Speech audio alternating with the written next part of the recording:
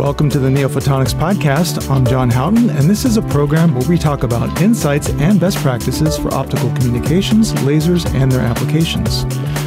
Today we're talking about lasers and components that propel the next big leap in data transmission. Our NeoPhotonics guests include Janet Chen, PhD and Product Line Manager for Coherent Modulator and Receiver, Mike Desmond, Product Line Manager for Tunable Lasers, Winston Wei, PhD and Chief Technology Officer, and Ferris Lipscomb, PhD and Vice President of Marketing. How's everybody doing? Fine, how are you? Doing well, John, thanks. Pretty good, thank you, John. Great. So Winston, go ahead and lead out with your first question. Okay. In the last 6 to 8 months, we have seen a number of press releases regarding 800 gigabit per second field trials for both metro and long-haul systems. These trials were based on 90 to 90 gigabaud transponders in line cars. So due to this high baud rate up to 96 gigabaud, 400 gigabit per second per wavelength now can achieve a transmission distance of 4,000 kilometers. 600 gigabit per second can achieve a distance of 2,000 kilometers. And even at 800 gigabit per second, a distance of 800 kilometers is achievable. So obviously, the optical components in these line cars must exhibit superior performance in order to enable these record-breaking distances. So let me ask Janet the first question. So Janet, as the PLM of NeoPhotonics Coherent Driver Modulator, or CDM, and also Introdyne Coherent Receiver, or ICR. Could you please first tell us about the basic functions of the two components, and then let us know the important performance features a CDM and an ICR should have in order to support 90 plus gigabaud transmission systems? Thanks, Winston. Yeah, so definitely we are living in a world of excitement, and we are happy to collaborate with our customers to achieve the best of class performance and pushing the envelope of the technology. And of course, our CDM and ICR are optical component that converts in between the electrical signal and optical signal. So for example, the CDM, or the Coherent Driver Modulator, is a device that convert the electrical signal, mostly coming from the coherent DSP, and convert it to the optical domain. And we manipulate the light in amplitude, phase, and polarization so that we can carry much more data amount onto the same one single channel or the wavelength, the optical wavelength. And architecture-wise, a CDM is configured as the nested Mach-Zehnder modulator pairs. That is a device that you can basically convert the electrical signal into the optical domain.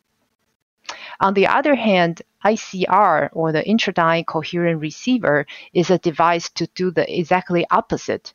Basically, it converts the optical signal back to the electrical domain and feed back to the DSP so that the digital signal processor can do much more signal processing to the signal. But basically, the ICR, the coherent receiver, is a combination of a coherent mixer with 4 pairs of the balanced photodetector that's basically demodulate the optical signal.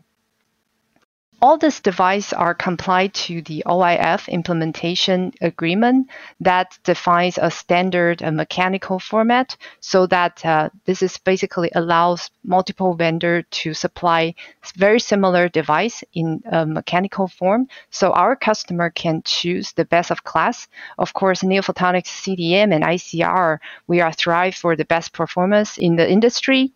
And not just the performance itself, we are also thrive for the ability to deliver in volume. We're not talking about one device, 10 device as a heroic device in the lab, in the research lab, but we are talking about in the scale of thousands or even 10,000s of unit shipments. So NeoPhotonics actually has a very long history of making coherent optics. We have deep understanding at the device level of the device physics, system level testing, and the link budget, etc. And we are a long time contributor to the standard. all in all, that allows us to be we have a very deep understanding of the coherent optics component itself, so that we can provide the best performance to our customer. Having talked about NeoPhotonics premium coherent transmitter, modulator, and receiver, let's now turn to the light source for 600 and 800G metro regional long-haul systems. And they should be wavelength tunable. So Mike, as the PLM of NeoPhotonics laser products, could you please tell us the important performance features a tunable laser should have when they are used in a 90 plus gigabaud transmission systems? Sure, Winston, I'd be happy to. A little bit of quick background. For our lasers, all of our tunable lasers, we have an external cavity-based design, which has been quite successful at the lower baud rates of typical, say, 100, 200 gig systems. When we talk to customers and we look at what they're focused on for 600 and 800G and even beyond, there are several features or specifications that they focus on. Perhaps the first and most important one would be the line width and the phase noise. Those are somewhat related in that what they're looking for, customers in this case, are looking for a very narrow line width and a very low phase noise, particularly at certain frequencies. And that allows them to get both a longer distance for the same type of other features or parameters and more capacity into the fiber itself. Once they have that problem solved, they're also looking for a high optical output power. Typically 16, 17 dBm or even higher can help them as they're working for longer distance and get higher capacity in their system. And our laser typically provides industry-leading line width and phase noise, as well as higher optical output power. Somewhat secondary, but still important to them, would be power consumption. From a port density standpoint, they're always customers are looking to reduce the power consumed by the laser as they're trying to install more line cards or more modules into a given faceplate. Frequency accuracy and stability is also very important. As more wavelengths are placed into the fiber and more bandwidth is utilized in the fiber, the ability of the laser to maintain a very narrow frequency range and to be stable over its lifetime is critical. Otherwise, it causes problems with adjacent wavelengths and adjacent data. And lastly, again, because of fiber exhaust, customers are looking for as many wavelengths as they can put into a fiber, which puts some emphasis on the ability of the laser to transmit across a very wide optical spectrum, which again is a strength of the ECL-based design.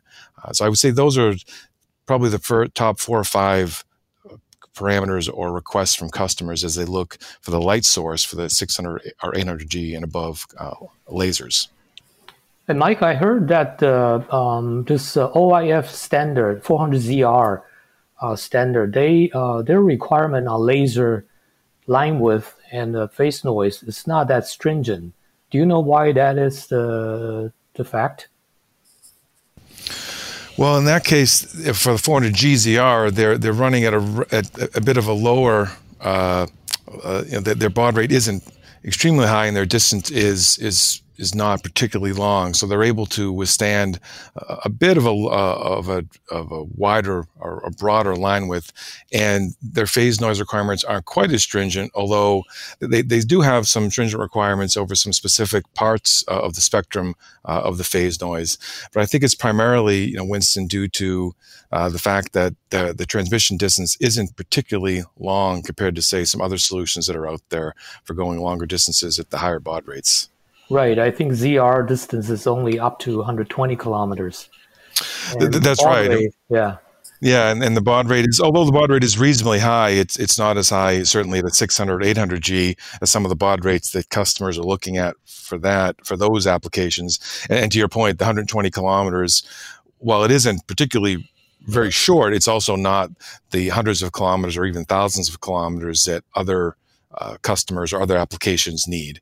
So I think that's primarily why that particular application is able to withstand a bit broader line width and some additional phase noise. Although it should be pointed out that there's never a downside to a narrower line with a lower phase noise. It does allow some other parameters to be relaxed if the laser is particularly clean light.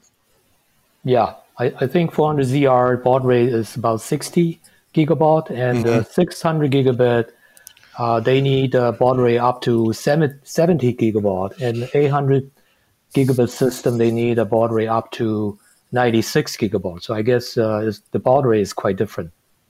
That's right, and I think as we've seen, and some work I think that we've done, as others have done, that the effect of line width and phase noise becomes even more critical as the baud rates continue to go up, as we get to say 600, 800G, and we're seeing that with the work we're doing with customers now, and when they do their testing and they do their analysis, and frankly when they do their models, that's why they like the specifications and the performance of our laser. Is it gives them some flexibility and gives them the maximum capacity and distance in their applications.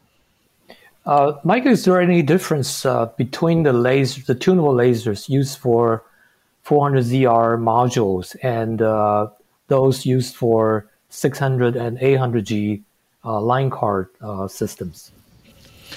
There is a bit of a difference in form factor, Winston. The module designs tend to be focusing on what we call, and the industry is calling, the nano ITLA, which is a smaller version of the more standard and longer running micro ITLA, which is a larger design.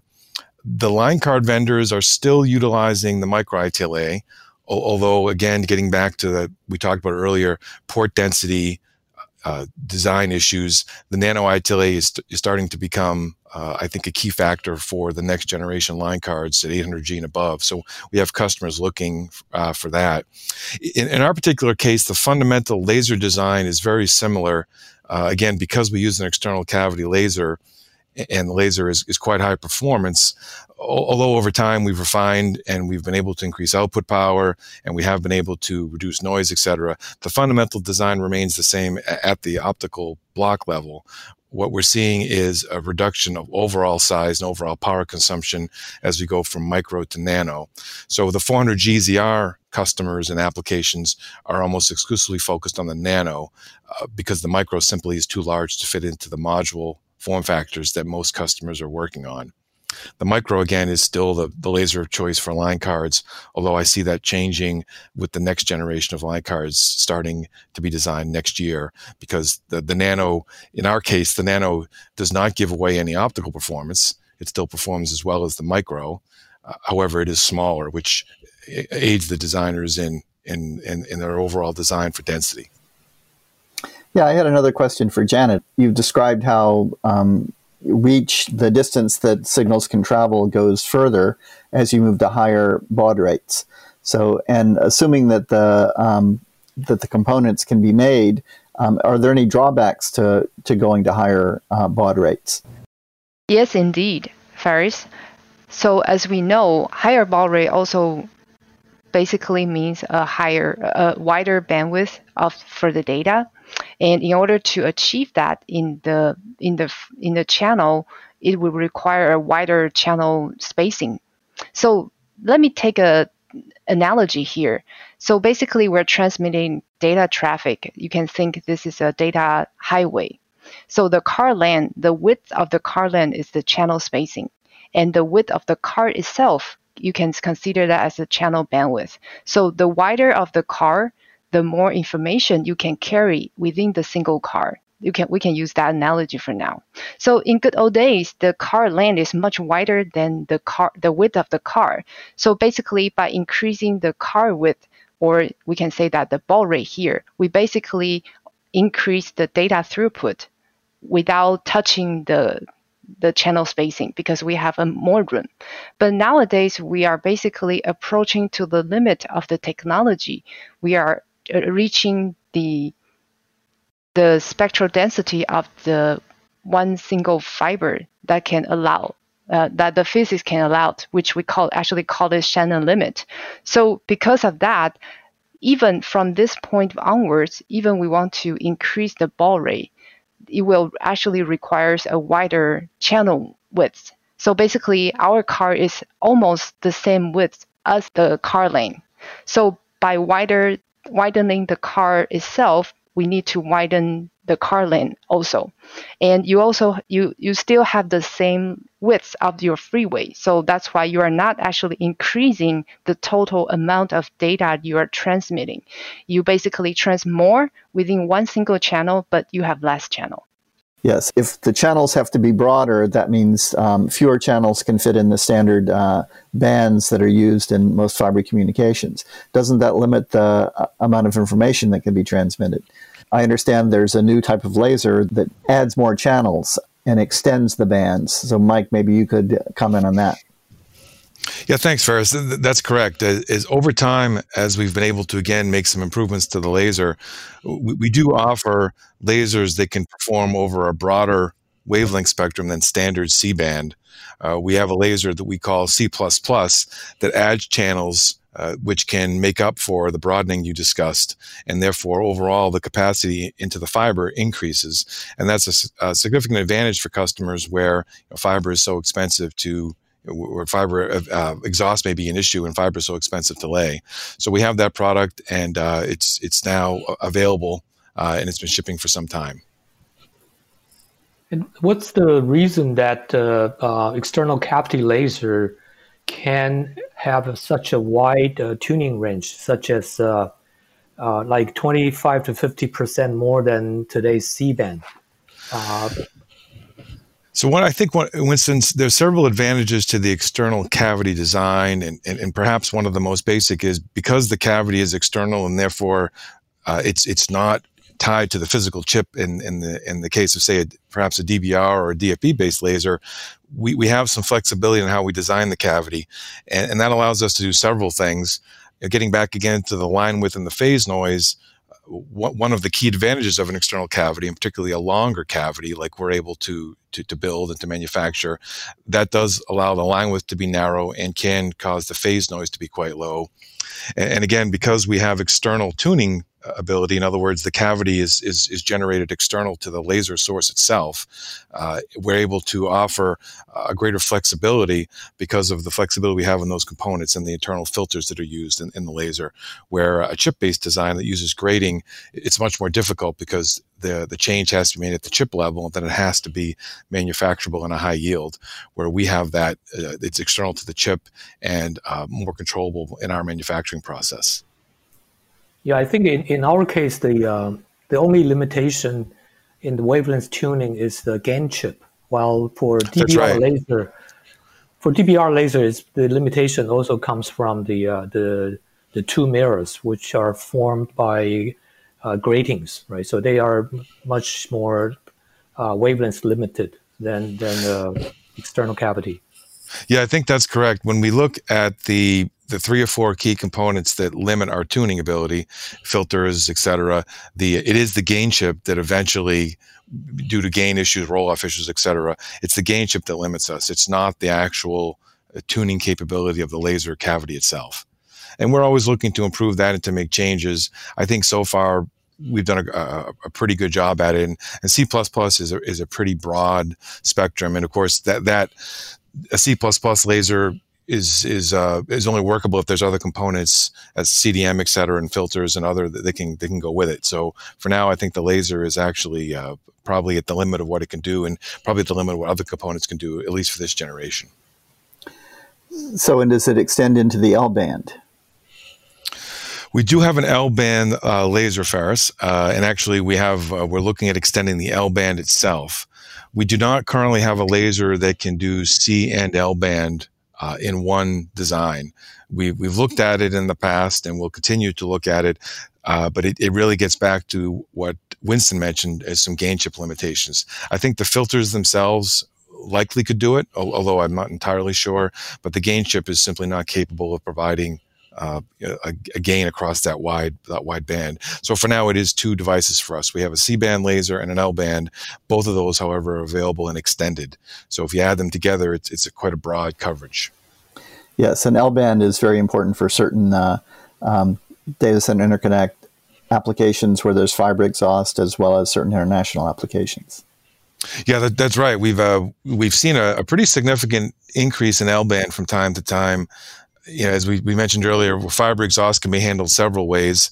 There are some customers who look at the C++ version, and then there's others, as you mentioned, particularly in, say, Japan or Asia, where there's L-band or the DCI customers. And so L-band has been quite a good business for us for quite some time. And again, it's a mature product for us that is shipping in volume. By the way, NeoPhotonics CDM and IC are also available for C++ and L-band in production right now. NeoPhotonics can actually be a single-stop shop for the extended wavelength components. Good. Thanks, Janet. Do you see any performance difference between C and L band tunable lasers? We see a slight difference, Winston, although it's relatively minimal. It's more difficult to ship the absolute high power lasers in L-band just from a pure physics standpoint because of the wavelength and of the gain chip itself. So that's really the only difference, though. All other parameters that we talked about, line width, phase noise, output power, is the one that's slightly different, power consumption. Nothing else changes in any real noticeable way, but we typically ship a little bit lower output power version of the L-band. I see. By about, say, half to 1 dB. It's not a huge difference, but we can't quite get the highest power out of an L-band as we can of a C-band. Thanks, Mike, and we'd like to thank our audience for listening.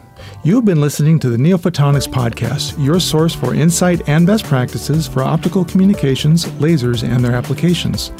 If you have feedback, a comment, or a question for one of our experts to answer on the podcast, you can write to us at podcast@neophotonics.com or call 408-904-2401. Thank you.